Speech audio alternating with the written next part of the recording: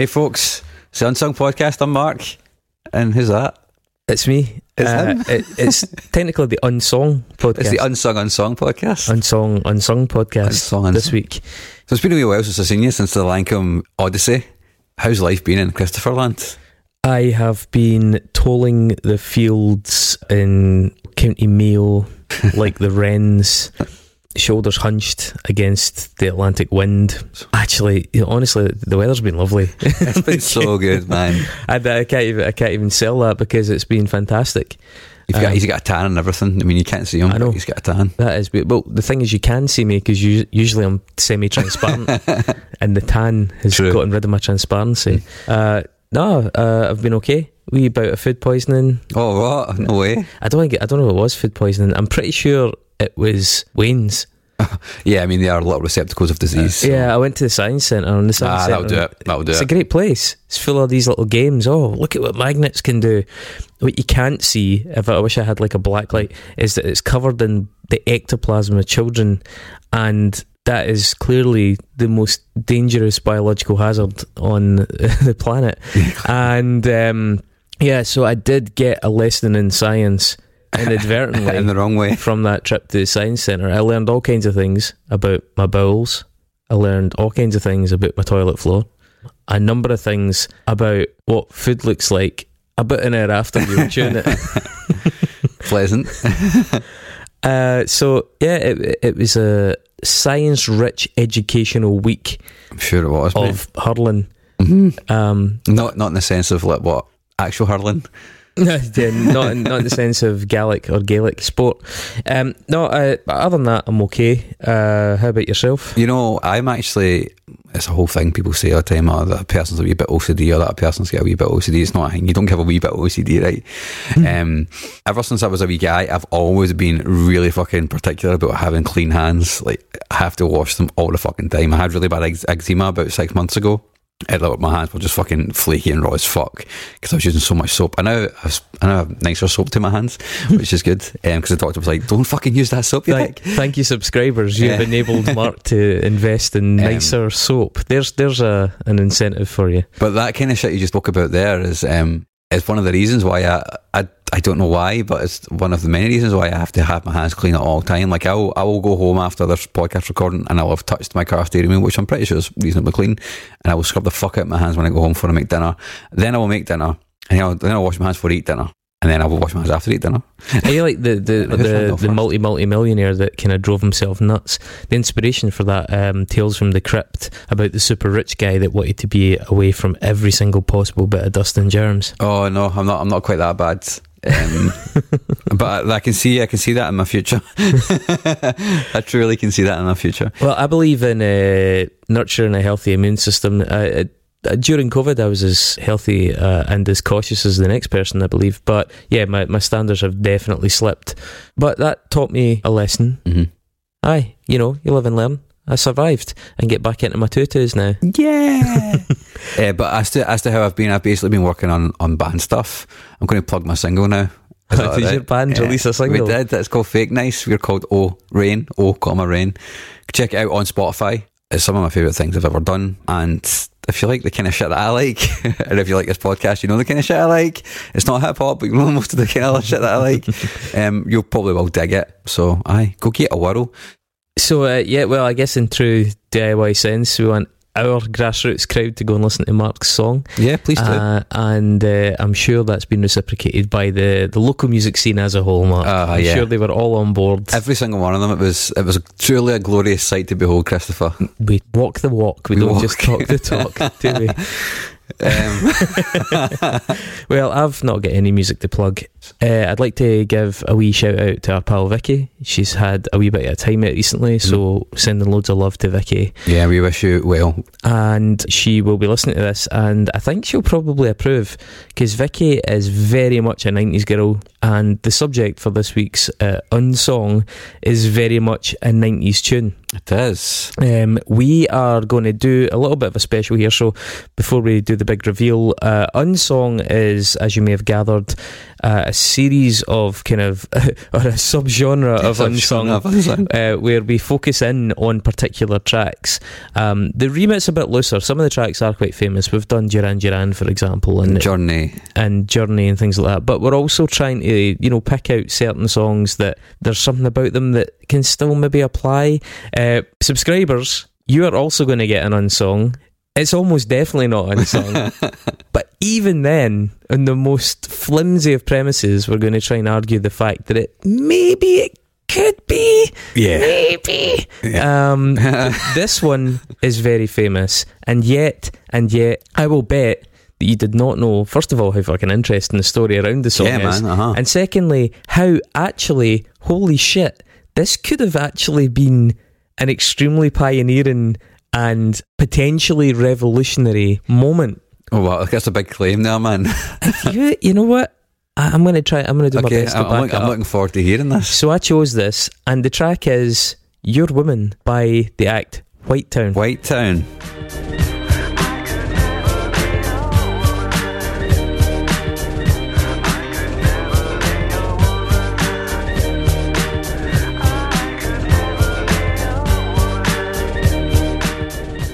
How would Weaver say White Town? White Town. He might say White Town. Is that what you're getting at? Yeah. When he says Weezer. Right, okay. White Town. White Town.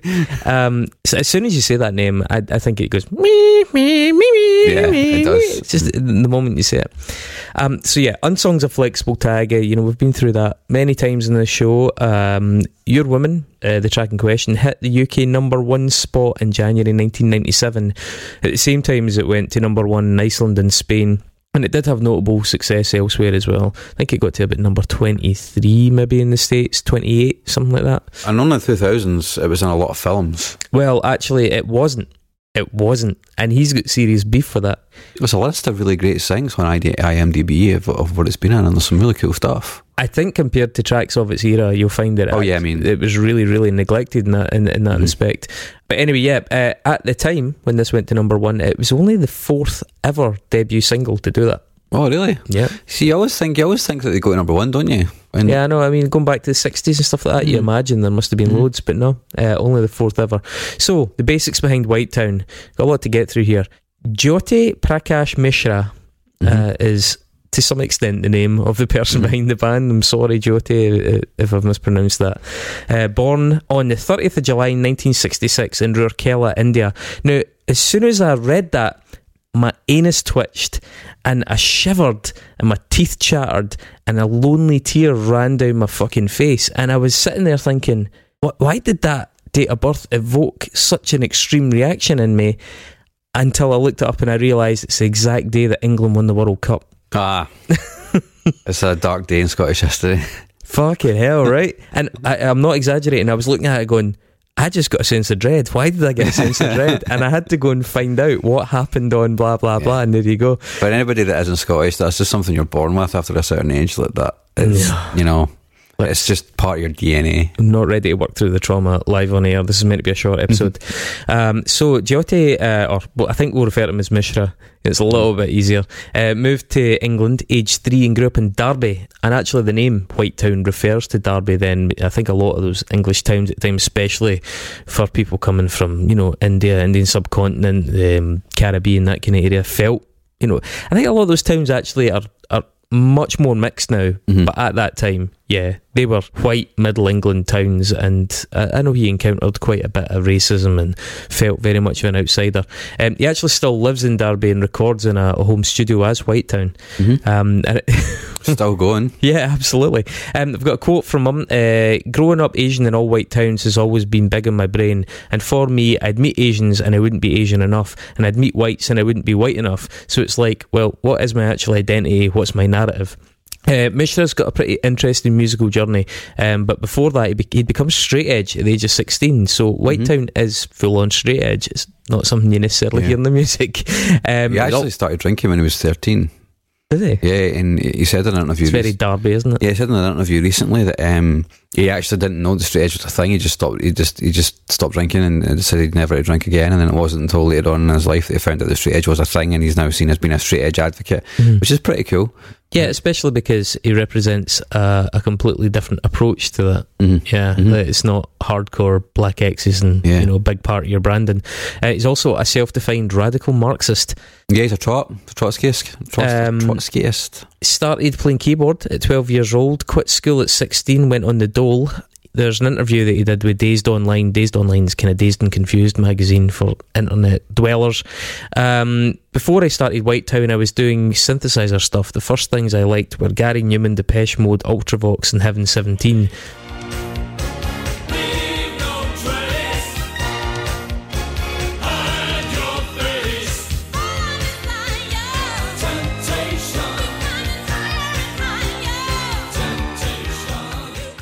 Alternative music just meant anything that wasn't in the charts. So originally it was all electronic stuff. Then I went guitar. Whitetown formed as a guitar band. Some other influences around that time are listed as The Wedding Present, Sonic Youth, Dinosaur Jr., My Bloody Valentine.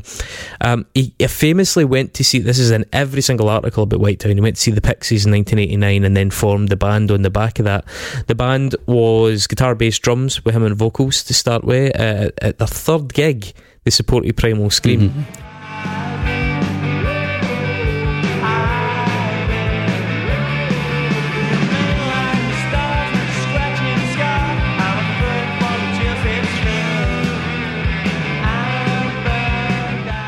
That's one of those ones, isn't it? It's your fucking third gig. You're supporting Primal Scream, for fuck's sake. That's not bad going at all. The band lineup didn't last, though. In that same Dazed interview, he said, first the guitarist and drummer left, and me and the bassist kept going with the drum machine. Then I turned up for a gig one day and the bassist wasn't there. So it ended up being me and machines again. Machines can't leave you. But he continues, I'm this weird mix of tyrant musician but also a communist, so there's very few people I would choose to be in a band with. A lot of musicians, if they're male, are weird sexists. That's okay if you're meeting somebody for 15 minutes, but if you have to listen to the same jokes over and over again, or the same terrible opinions, you end up in a fist fight. He's pretty right on, and I quite like a lot of what he's got to say on the gender politics of the music scene. We'll come back to that quite a few times over the course of this. When I first said to one of our friends, in fact it might even have been Vicky that I said it to, we're doing Whitetown, I think their initial reaction was, they only really did that song, didn't they? I was like, they've done 7 albums, 7 EPs, and loads of other bits and bobs over the years. So no, Whitetown is productive since 1990. I think his first thing came out, pretty much all the way through. So it's about 33 going on 34 years of recording and releasing music. I mean, this song was released on a major label though, right? Well, he's got some interest. Kind of. It was. Yeah, he released it and then they picked him up and it was kind of re-released again. But he's got some really interesting opinions on the major label thing and his experience. We'll go through that as well. So early on he was able to start his own mini label, which it was called Satya Records, thanks to a now extinct government programme for the unemployed called the Enterprise Allowance Scheme. The money from that enabled him to release Whitetown's first EP called Whitetown, and I run a 1,000 7-inch vinyls. And nothing in love is free, so if it's not worth fighting for, it's worth nothing at all. I will say, any band that's pressing up 1,000 7-inch vinyls these days is pretty confident. Yeah. So and absolutely fucking mental. good on you. You put your order in 2 years ago and you're still waiting for them. Yeah, you didn't have to contend with the Swifties and their fucking demand for a reissue of the same fucking pink shit. Or Adele. So the sleeve notes of that particular EP has a note in it saying there are some things in life that have to be done regardless of success or failure. So there's a lot of these little kind of like moments of inspirational quotage in his career. The band that originally in the band on that EP featured Nick Glynn Davies on drums, Sean Deegan on bass, Mishra on guitar and vocals. It's also got somebody called Sean Phillips credited as guitarist, but I believe they only joined just before it came out. There's some early singles. There's one called Darley Abbey from 1990, one called All She Said 1991.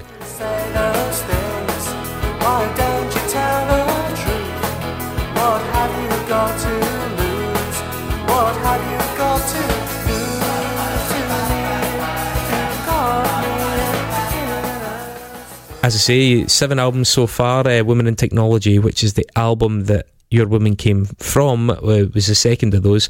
7 EPs, including the Abort, Retry, Fail EP, which is the EP that this song also featured on prior to the album. In 1994, he recorded his debut album Socialism, Sexism and Sexuality by himself using an 8-track. On this small settee, things are rocking at Heather's party. I think we're going to have a ball. Who's that puking in the garden? Who's that up against the wall? That was released on a little imprint called Parasol. It's about 67 minutes long though, and it's a bit banal, although probably not much worse than a lot of reasonably successful British indie pop at the time. It really sounds of its time. It kind of mixes bits of Belle and Sebastian, like the tweeness, with a kind of drippy, vaguely Mancunian indie jangle thing. Not quite Smiths, but there's like bits of that, you know. John Peel actually played some early Whitetown at one point, but needless to say didn't quite catch on at that point. The Peek and Poke album that followed Women in Technology, which Peek and Poke, by the way, is another computer reference. There's a few of these. It's a wee bit stinky, not great, and it ends with this punishing 14-minute tune of a voice generator reading a Marxist analysis of black representation in hip-hop over this really grotty drum beat. Classical feminist Marxists to bolster the bourgeois values of patriarchy and homophobia. It could be countered, however, that this negativity is overrepresented. Furthermore, it's interesting. I mean, it's kind of bold. You can imagine it being put out by a total concept project, and it also does kind of harken back to some of that really out there experimental stuff in the 80s that he was clearly into. I'll maybe give a shout out later on, but it's tough going. Actually, there's an EP out from this year called Acid, and that's basically a live Twitch stream that was turned into a full release.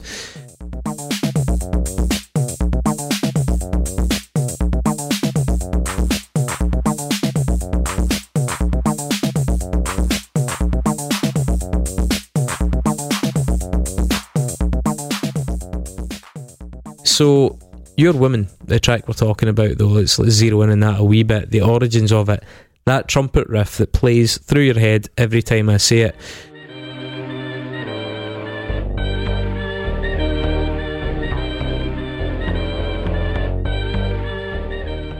That's actually sampled. That came from a 1932 song called My Woman. The version that he uses is by the British band leader Lou Stone.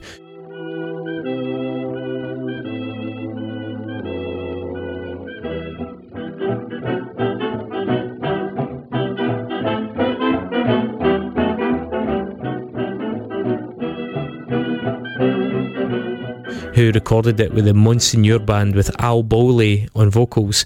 Mishra heard the Lou Stone song on Pennies from Heaven. The Pennies from Heaven was a TV show in the UK, BBC show that starred Bob Hoskins. It would have this kind of mix of diegetic stuff and like the people in the show sort of miming over songs. Like Bob Hoskins was not singing, because if you've ever seen Who Framed Roger Rabbit, he's not a good singer.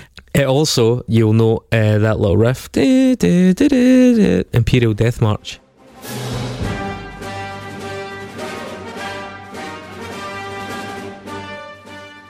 And actually Pennies from Heaven was broadcast a few years prior to Star Wars coming out, so maybe somebody can give John Williams a wee shout, pick his brains, see what he's got to fess up. But yeah, anyway, that My Woman song was actually originally recorded, and I think the lyrics were written in 1932 by Bing Crosby, of all people. My woman is mean as she can be. My woman, she makes a fool of me. But the version that we hear features that Al Bowley, Moroccan singer, on vocals. By the way, little side note, Al Bowley died in a fairly amazing fashion. A Luftwaffe parachute mine exploded outside his flat in, I think it was London, in 1941 during an air raid. When they found him, he wasn't visibly harmed in any way, but his door had been blown off his hinges and across the room, and basically the impact had killed him. Anyway, yeah, so that old school origin of the sample is kind of reflected in the video for Your Woman, if you've ever seen it. It's meant to it's like a low budget pastiche of an old silent movie. And actually, it's got a direct reference to Un Chien Andalou, the film by Salvador Dali and Louis Buñuel. You seen that? No. That's the cutting the eyeball with a razor blade. That's what it's most famous for amongst extremophiles. But it's also got a scene in it with a door, an arm getting trapped in a door, and that's the one that's referenced in the video. So the process behind Your Woman, but the process behind the song, he says, I was influenced by hip-hop, cabaret Voltaire and musique concrète, which we've mentioned before in the show, and thought that the creative use of sound and avant-garde was brilliant. So that basically explains the sort of thing that I was talking about in the Peek and Poke album, where he starts doing stuff that's really quite experimental and sort of obtuse. This song is not that, but he was still messing around with a lot of techniques. Yeah. The early 90s, the advances with DAWs, as we call them, digital audio workstations, are what made all of this really possible. I mean, Mishra basically had a mic, a sampler, an 8-track, and this free bit of DAW software that I think he got off the front of a magazine, and he was working with the most basic of kit. But an interesting consequence of that is that the technology and the simplicity of the technology was slowly spawning a new sounding approach. So some big bands were already using that tech. You know, we mentioned actually the Beach Boys were one of the first big bands to really do it.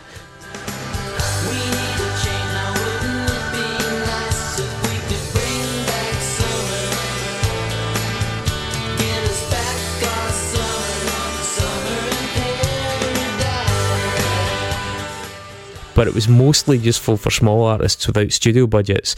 But the limited capabilities of the machines and the software, you know, because if you think about it, even now, if you're trying to render a huge audio file on computers these days, it can take ages. It can be very difficult. You maybe can't have too many channels or plugins at the same time. If you imagine going back to mid-90s, the processor power and stuff just wouldn't have been able to deal with a lot. So the limited capabilities led to a kind of minimalist, stripped-down sound. I mean, if you think about it as well, White Town was a contemporary of Beck, you know, the early Beck stuff. Yeah. Loser also does a similar thing where it's slacker, post-grungy pop, but you can hear the use of samples and stuff and the early technology on that as well.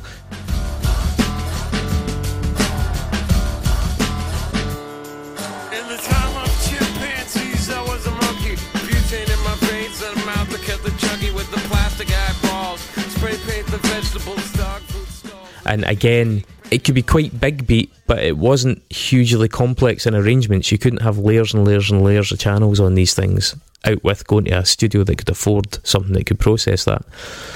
About moving towards sampling rather than just using synths, Mishra said that was pioneered basically by a late period rave, things like the Prodigy's Charlie, where you'd make the sample a hook.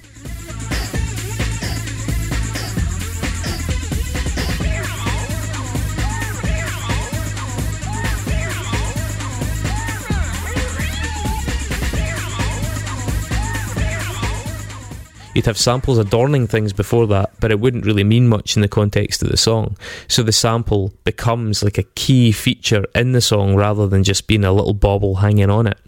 And yeah, Prodigy obviously pioneers in that field. A lot of hip hop did that in the 90s, late early 90s and late 80s as well. You know? Absolutely. Like there's a lot of parallels here with stuff like J Dilla as well, you know, because of the use of like the MPCs and things like that. Mm-hmm.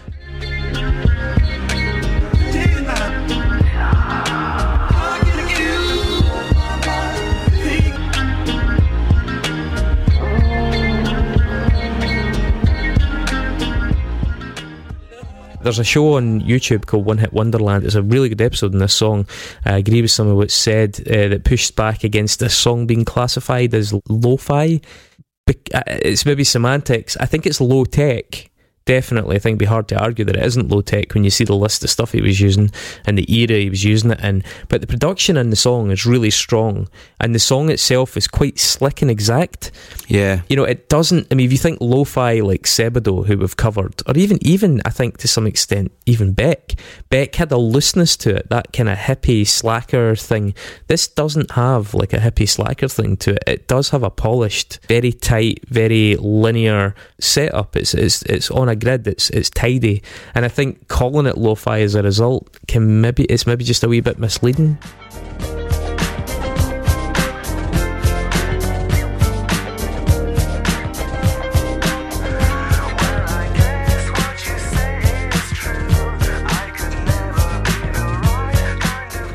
Yeah, I actually do feel as though it is maybe a little bit overproduced in a way, because it feels like it's been worked down so much. It's not shiny overproduced, but it feels as though the idea has been worked down so much that it's almost beige to me.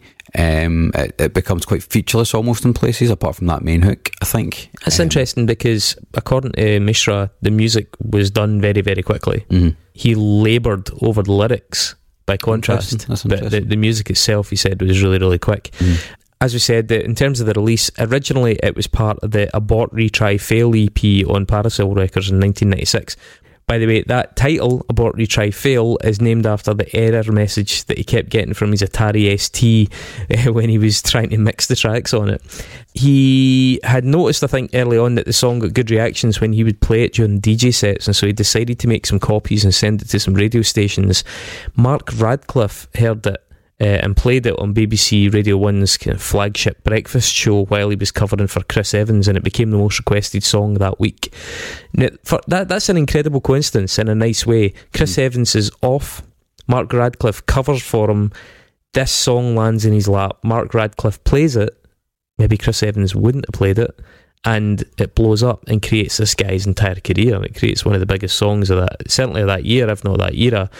By the way, amazing fact to be reminded of every time, Mark Radcliffe, the one-time drummer of the racist punk band Screwdriver. Yep. Yeah. Obviously before they became the racist punk Screwdriver, but they very much did. Now, the attention that it got on BBC Radio 1 clearly put it under the noses of major labels. So this was already a done deal. This song already existed, and people were already kind of calling for it when the major labels came calling for him. Despite being an avowed Marxist, following that radio play, Whitetown signed to Chrysalis, a subsidiary of EMI, but the label experience didn't go well. I've got some good comments on it. As a Marxist, I thought a major label would be full of fat, cigar-puffing men trying to scheme how to make money off me. If only it were. Instead, it's just the most inept collection of bumbling fools you'll ever meet. You have to remember that 9 out of 10 acts signed by major labels fail because they're that bad at their job. If they were venture capitalists, they'd be shut down. EMI signed me after I'd already been on Radio 1, so there was no A&R who'd mentored me or had any stake in me. No one gave a shit about me because I couldn't make anybody's personal career advance, so I was just kind of lost in that system. Now, he and the label disagreed quite strongly over the follow-up single. The label refused his choice initially, released their own choice from the album, but then Radio 1 and basically everybody else refused to playlist it.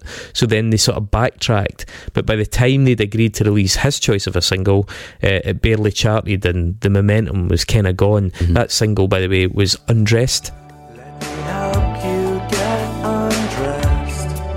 I'm no better than the rest, and I know you can see through all I've said to which I've seen people say had similarities to like the postal service. It was going in that kind of direction, you know, and I can see that. He was dropped by EMI in 1997. He only lasted 8 months on a major label. That's quite a stat. Clearly the label didn't know how to market him. We'll come back to his image very shortly because that's a big part of this story. He almost got signed to Maverick Publishing by Madonna, who apparently loved the song. I think he even flew over to LA but didn't end up meeting her. But he went for Universal, and I think he really regrets going for Universal because he says they basically did nothing. He said that the revenue is much, much lower in that song than it should be because it was just really neglected in terms of sync. The publishers were really idle, or he says they were, especially when you compare it to the other big tunes of that mid-90s era. You know, you can think about the Cardigans and stuff like that, you know, the big Romeo and Juliet sync and all that kind of stuff. When he was asked if he makes money from Whitetown, he said, bizarrely, as a Marxist, I run quite a profitable label because I put it out myself. There's no recording charges, no costs, and because I'm straight edge, I don't spend $4,000 a week on cocaine. But yeah, so that song sold 165,000 copies the week it was released and rocketed to number 1 despite his refusal to even appear in the video or on British TV to promote it. Well, he is kind of in the video, but only in glimpses. You see him on TVs in the background or little kind of cryptic shots of the corner of his face and stuff. An interesting resource, Pitchfork, is part of that series that it does where it goes back and reappraises old releases, did a full review of women in technology. Just in terms of some pull quotes, Your Woman proved that advances in technology had democratised recording to the point that aspiring artists no longer had to play in dingy clubs or suck up to label A&Rs. Mishra was merely the first of the number one bedroom superstars. That's kind of quite interesting, that. Yeah. You know, a period in music where the technology really did seem to have a sort of democratising effect. The powers that be were sort of struggling to keep up with what was happening, and it was leading to these breakout successes that, you know, in this case, for example, they were way behind the curve. You know, the labels wanted to exploit it, but basically it was already out by the time they even heard about it, and that's quite fascinating. So, given all of that, given there's like 165,000 sales a week and Radio 1 playlisting and everybody knocking on his door, why didn't White Town do better? He's got some pretty interesting observations in that. He's very shy, very modest guy as well. He's got some quotes here. I'm a mediocre singer, I'm a terrible guitarist, I'm a pretty good keyboardist, I'm a good producer, not amazing, but good. The liner notes of the album, in fact, do say, I hope you like this album, but hey, if you don't, just go and record your own. It's really not that difficult. And in terms of like the label not knowing what to do with this guy, not knowing what to do with his outlook, and also not knowing what to do with his image, he's slightly critical of the label, but also accepts a fair part in that. I've got a quote here. I've always been unattractive. I've always been fat. I'm never going to be a smash hit star. They don't know how to deal with that properly. That's what indie labels deal with. There was a story going around at the time that they were hiding me because they were ashamed of me. The truth was that I was refusing to do all television. They wanted me to do a big interview with fucking Loaded, which for me was the Der Stürmer of Britpop. So yeah, he refused to go on Top of the Pops or be involved in the promotion of the song. I mean, from the very few glimpses of him in the video and the occasional album cover, I actually remembered him like Dom Jolly. Do you remember Dom Jolly or Trigger Happy TV? Yeah. I don't know why, I just had the two people merged in my head. I also have a wee bit of a Bernstein Bears Mandela effect going on with regards to the track Your Woman. I remember it being used heavily in Trigger Happy TV episodes, but I found a playlist of Trigger Happy TV and that says nope, I made that up. It says it wasn't in it. So I don't know why that's happening. I could swear that I can see it, but there you go. To reflect some of what he was saying about his looks, I mean, there's a paparazzi picture of him that led to a tabloid article. I can't remember what tabloid, if it was the Mirror or the Sun, the Star, but it says this fat, bald, specky bloke is top of the pops, and then the stand first says, chubby Jyoti Mishra is tub of the pops. Isn't that just your fucking absolute bottom feeder garbage tabloid fucking shit? Yeah, fat shaming was still not uncommon, I guess, but yeah, that is right up there, man. I'd like, as bad as fat shaming is, I just think it's even more of a redneck to think that it's somehow funny in any way to write tub of the pops. It's not a good joke. It's the Sun, mate. What do you expect? But it's like, when did we come up with a contract that said that, like, aye mate, you just write the things that are really fucking not funny and we'll just pretend like that's not horrendously cringeworthy and embarrassing that you wrote that. Anyway, sorry, that really bowled me over. In terms of the lyrics, in My Woman, the guy's in love with a stone-hearted woman who treats him like dirt. The lyric was written by Bing Crosby, who recorded the original version, as we said, in 1932.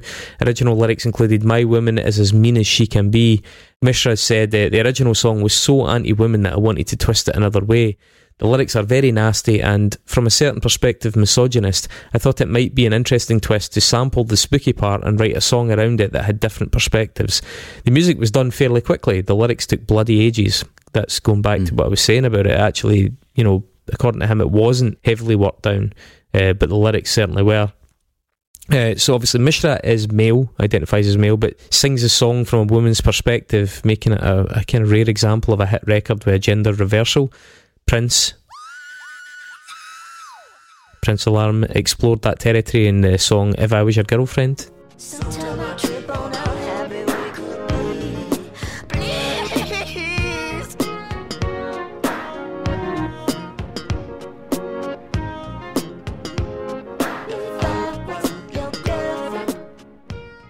If I was your girlfriend. There you go, 1987. Remember? His voice is actually pitched up an octave in that song as well. Didn't know that.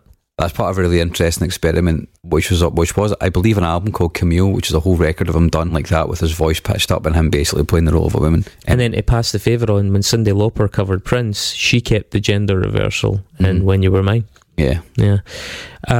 Mishra doesn't identify as gay, straight or anything in between, believes that people are just sexual and that everyone has a right to their sexual freedom. I think he'd been very Marxist. yeah. I think he'd been asked on BBS's and stuff like that. He used to be quite active online. They talk about him being like an early internet sensation, you know, in the sense that fans have stories of talking to him before he even got really big, just on these various little bulletin boards and stuff. Get some more quotes from him. I hate most male songwriting. A lot of it falls into two camps. It's either twee indie songwriting where it's about some girl who's perfect and runs through fucking flowery fields, or it's like, she done me wrong, she's a bitch whore. It's basically the paradigm of virgin or whore made into male songwriting. And I'm like, I want to write songs about what it's really like in a relationship. If you're in a relationship, it doesn't matter what gender or sexuality you are. You're going to hurt people. That's just love. That's the nature of human relationships. And also, there's another good observation, I think. It's very difficult because the way pop music is phrased, people appropriate African-American vernacular and try to do that. White people put on fake black voice when they're trying to be sexy. You kind of think, this is just carrying on from something that's really quite offensive when you get down to it. It bewilders me.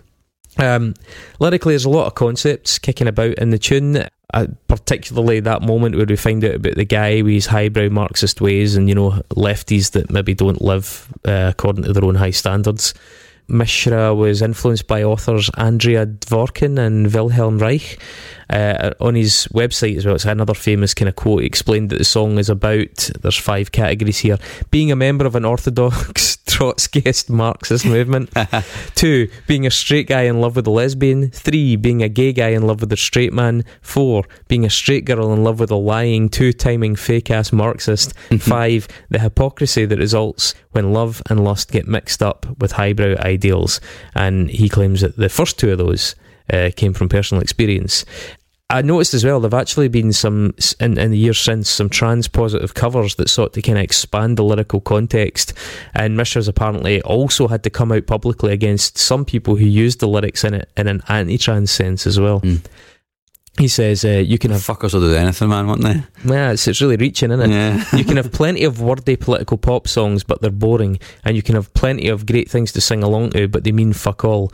A pop song should be like when you go to the cinema and you come out and you're a different person. It should actually change your perspective on things.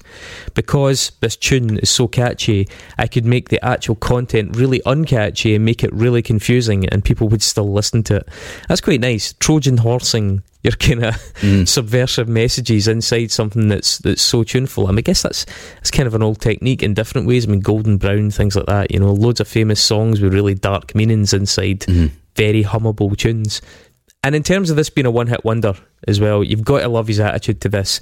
Mishra says, it is better than a no-hit wonder. Better than a no-hit wonder, yeah. To be a professional musician and to be entertaining people 20 years after my biggest hit, I feel like I'm the luckiest person alive. Just to have one song that connects with people. Most musicians dream their entire lives of having that. It's fucking true, man. Yeah. You know? Whereas you can tell, though, that it's something that really drives other people insane, and they almost try to escape it, and at the same time you can understand that. You see stories about people that are haunted by a one-hit wonder for their whole life. It sort of defines them. He seems to fully embrace it though, and that's really nice. It's been used a few times since, resampled in a few releases. Wiley and Emily Sandé released a track called Never Be Your Woman. Dua Lipa's producers used the horn part sped up in the song Love Again.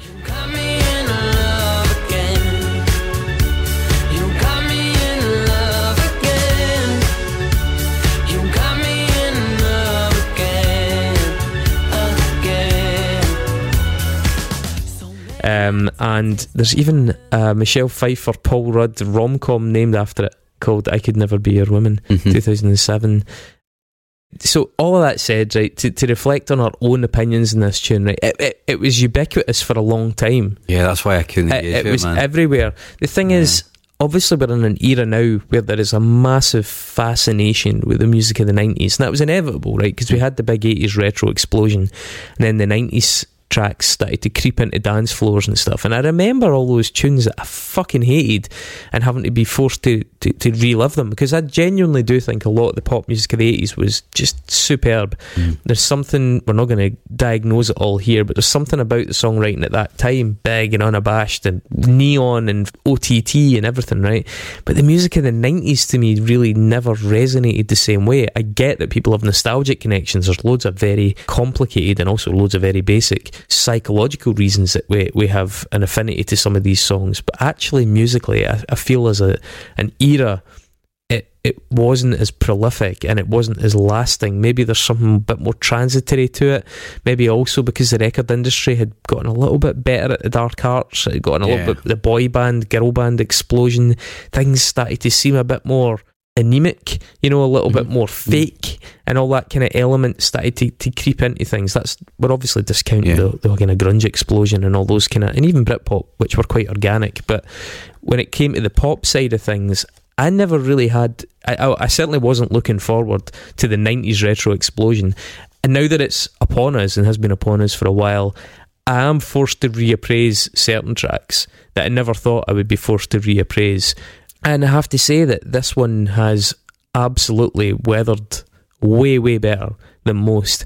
And I think part of that is because it comes from such a fucking honest place. It also has a very unique sound, and clearly there's an interesting phenomenon here in terms of like bedroom producers as well, which is exactly what this guy was, a pioneering bedroom producer. I was amazed at how decent how strong this still sounds, even though it's been played to absolute death. It's nowhere near as brutal on my ears as so many other songs from that era. And that said, as a musician now, and having done this podcast and analysed things, I'm full of admiration for the actual song itself. There's a lot of different things in it that I think are really, really clever. A lot of like really skillful minimalist songwriting in it. I think if we compare White Town, for example, let's say, to Billie Eilish, right, who's another sort of apocryphal bedroom success, we can also see the stark difference in the way that the breakout success was capitalised upon by a slightly less naive industry, a modern industry. You know, observe, for example, the contrast between him as a visual commodity and her. I also think it's quite interesting, actually, that the sound, there's like a bedroom sound aesthetic with the singing's in a very low register. It's all, you know, you're recording in the house, you're not going to sing, let's say, Total Eclipse of the Heart at the top of your lungs in a home studio, you know, in your bedroom while your mum's making dinner. There's an interesting contrast. Him looking the way he does, him being camera shy, the industry not really knowing what to do with him, didn't lead to ongoing success. Billie Eilish and her brother, who also does the music with her, the reception, the treatment, the commoditisation of them has been completely different. It's been night and day. And she also turned 18 though, which is I think there's probably quite a big reason for the change in image as well, given her age. They're different people, absolutely, but it is really, really interesting to see how bedroom projects with massive success were seized upon in completely different ways. Yeah, I mean, it comes back to kind of what you said earlier on, they didn't really know what to do with them. Like, one thing that you've kind of missed in the whole bedroom thing there is like the era of the 2000s, like Calvin Harris is another one and came from the bedroom, but the branding was really strong when he first came out, you know. The Calvin Harris that we know is obviously the massive dance producer, but he wasn't that when he came out. He was a wee guy for, I think, Falkirk. I don't know, but he's definitely for somewhere obscure in Scotland. It's not one of the big hubs, right? And his music's a bit quirky and weird as well, you know, and that could have been, like, given 10 years earlier, it would have been quite difficult to place, I think, you know, because he wasn't a conventional. I mean, now he's fucking ripped and he's been, you know, he was seeing Taylor Swift for a bit and all that. You know what I mean? Like, it's amazing what money can do for a person. But it's, yeah, like at the time it was dorky little guy, you know what I mean?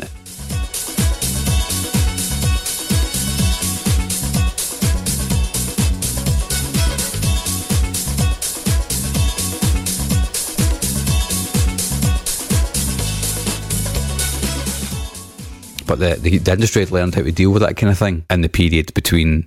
It's obviously has evolved even further because through necessity it has, you know, SoundCloud rap, bedroom producers, all that kind of stuff. Absolutely, yeah. You've got like so many SoundCloud rappers, and you've got people like the Girl in Red and stuff like that, projects like that, which are kind of, they are bedroom projects, but that's part of the basis that they're sold on. I wanna kiss your lips.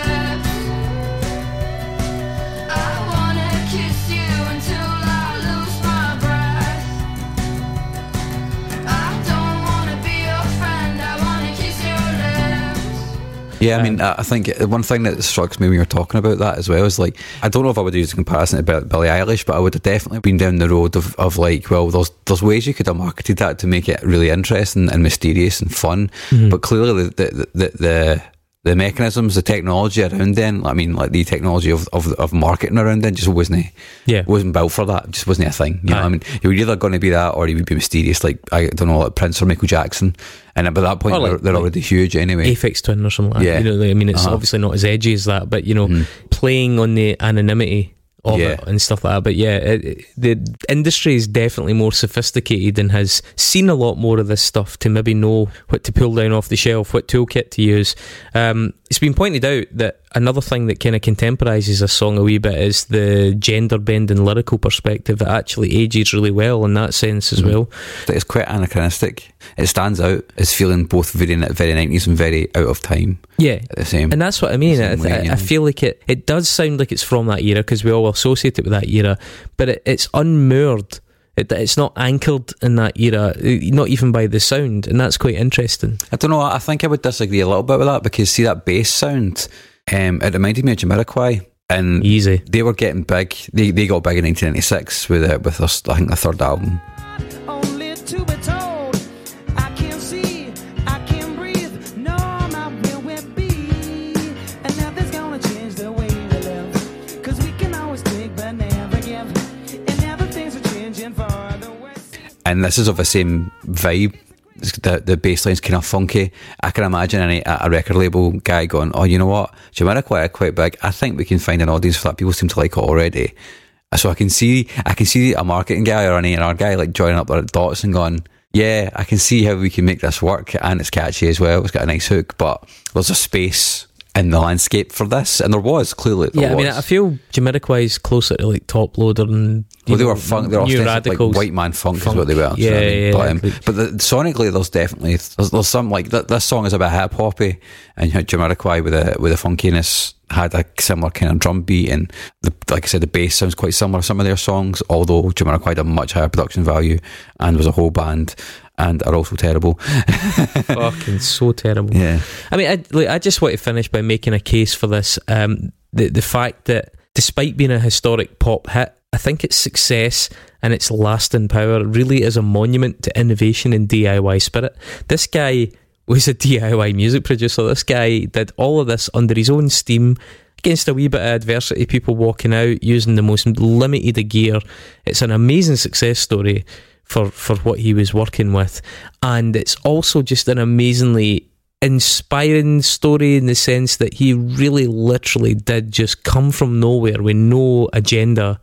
In fact, his agenda was arguably Marxist, so probably the opposite agenda, but he, against all odds, created this enormous kind of era-defining track. I mean, if you made like a Now That's What I Call 90s, I would assume this would have to be on it. You know, like 100%, it really is fucking like totemic of that.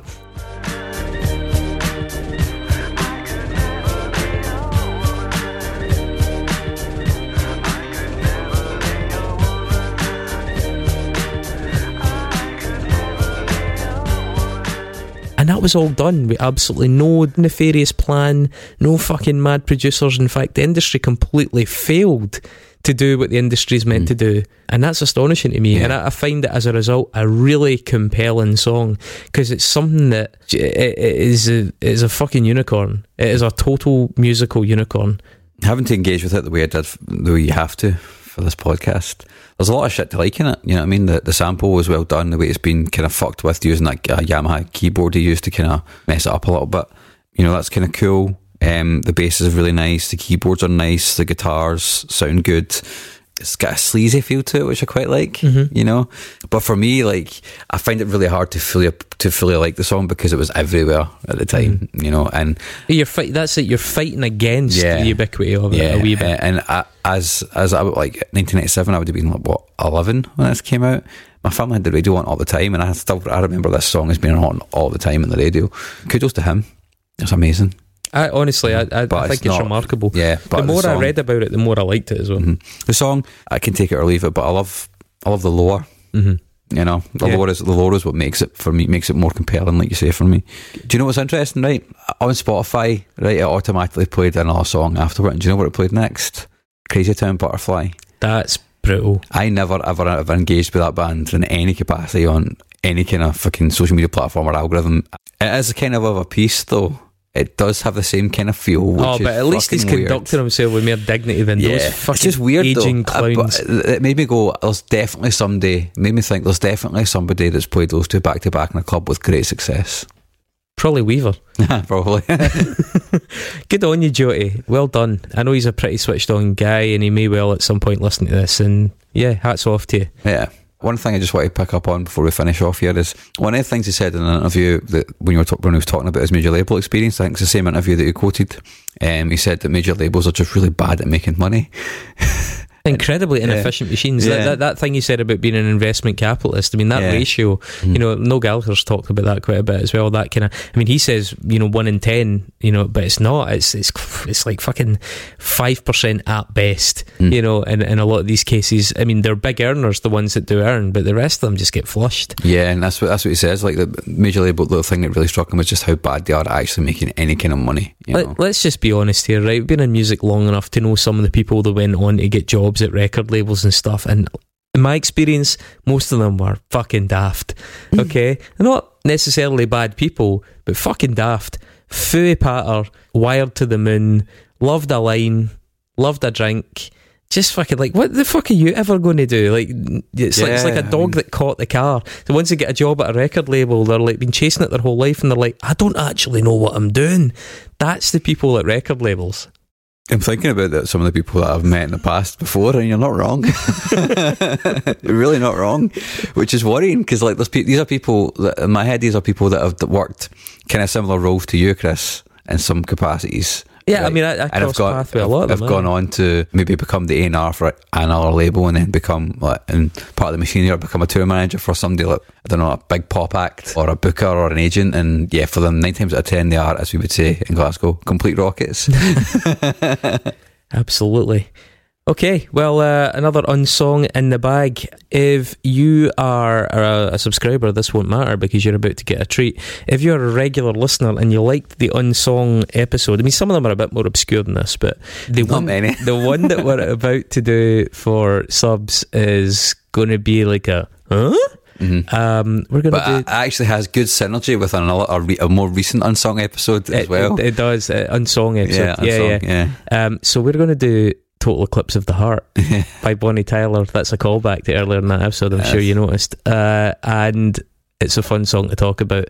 If you want to hear that, you're going to have to subscribe. Sorry guys, but we're going to dangle that carrot. You can do it from £4 a month if you want. Patreon.com/unsungpod. And if you think that maybe £4 you'd like to give a little bit more, and check out our record club. The information about that is all there, so I won't bore you about it too much, but basically we send you records. Yeah, so whether you're a musician or just a casual listener, we take on board some of your tastes and then we curate and send you records, some of them digital, or if you go to the higher tier you actually get limited edition vinyls in the post, and those are bought directly from the bands and directly from the labels. The point being to try and maximise the money they make, because even if you go and listen to them on Spotify, you're giving them 0.0000 fucking 19 pence or something like that. At least this way everybody wins. We stay in business. Mark can buy this fantastic new ointment that he's keeping his flaky hands moist, and the bands can go and reinvest it. And also you get lovely music, because I promise you there's no shite in there. Do you know, I seen an article today about how Danny Filth from Cradle of Filth said that he got 23 million plays on Spotify last year and all he got was 20 quid. Somebody's taking a bite. I know that the figure used to be that a 4-piece band needed 16.5 million streams to make a minimum wage. Yeah, I'm pretty sure he's probably been a bit facetious there, but it does illustrate the point that it ain't a great amount of cash.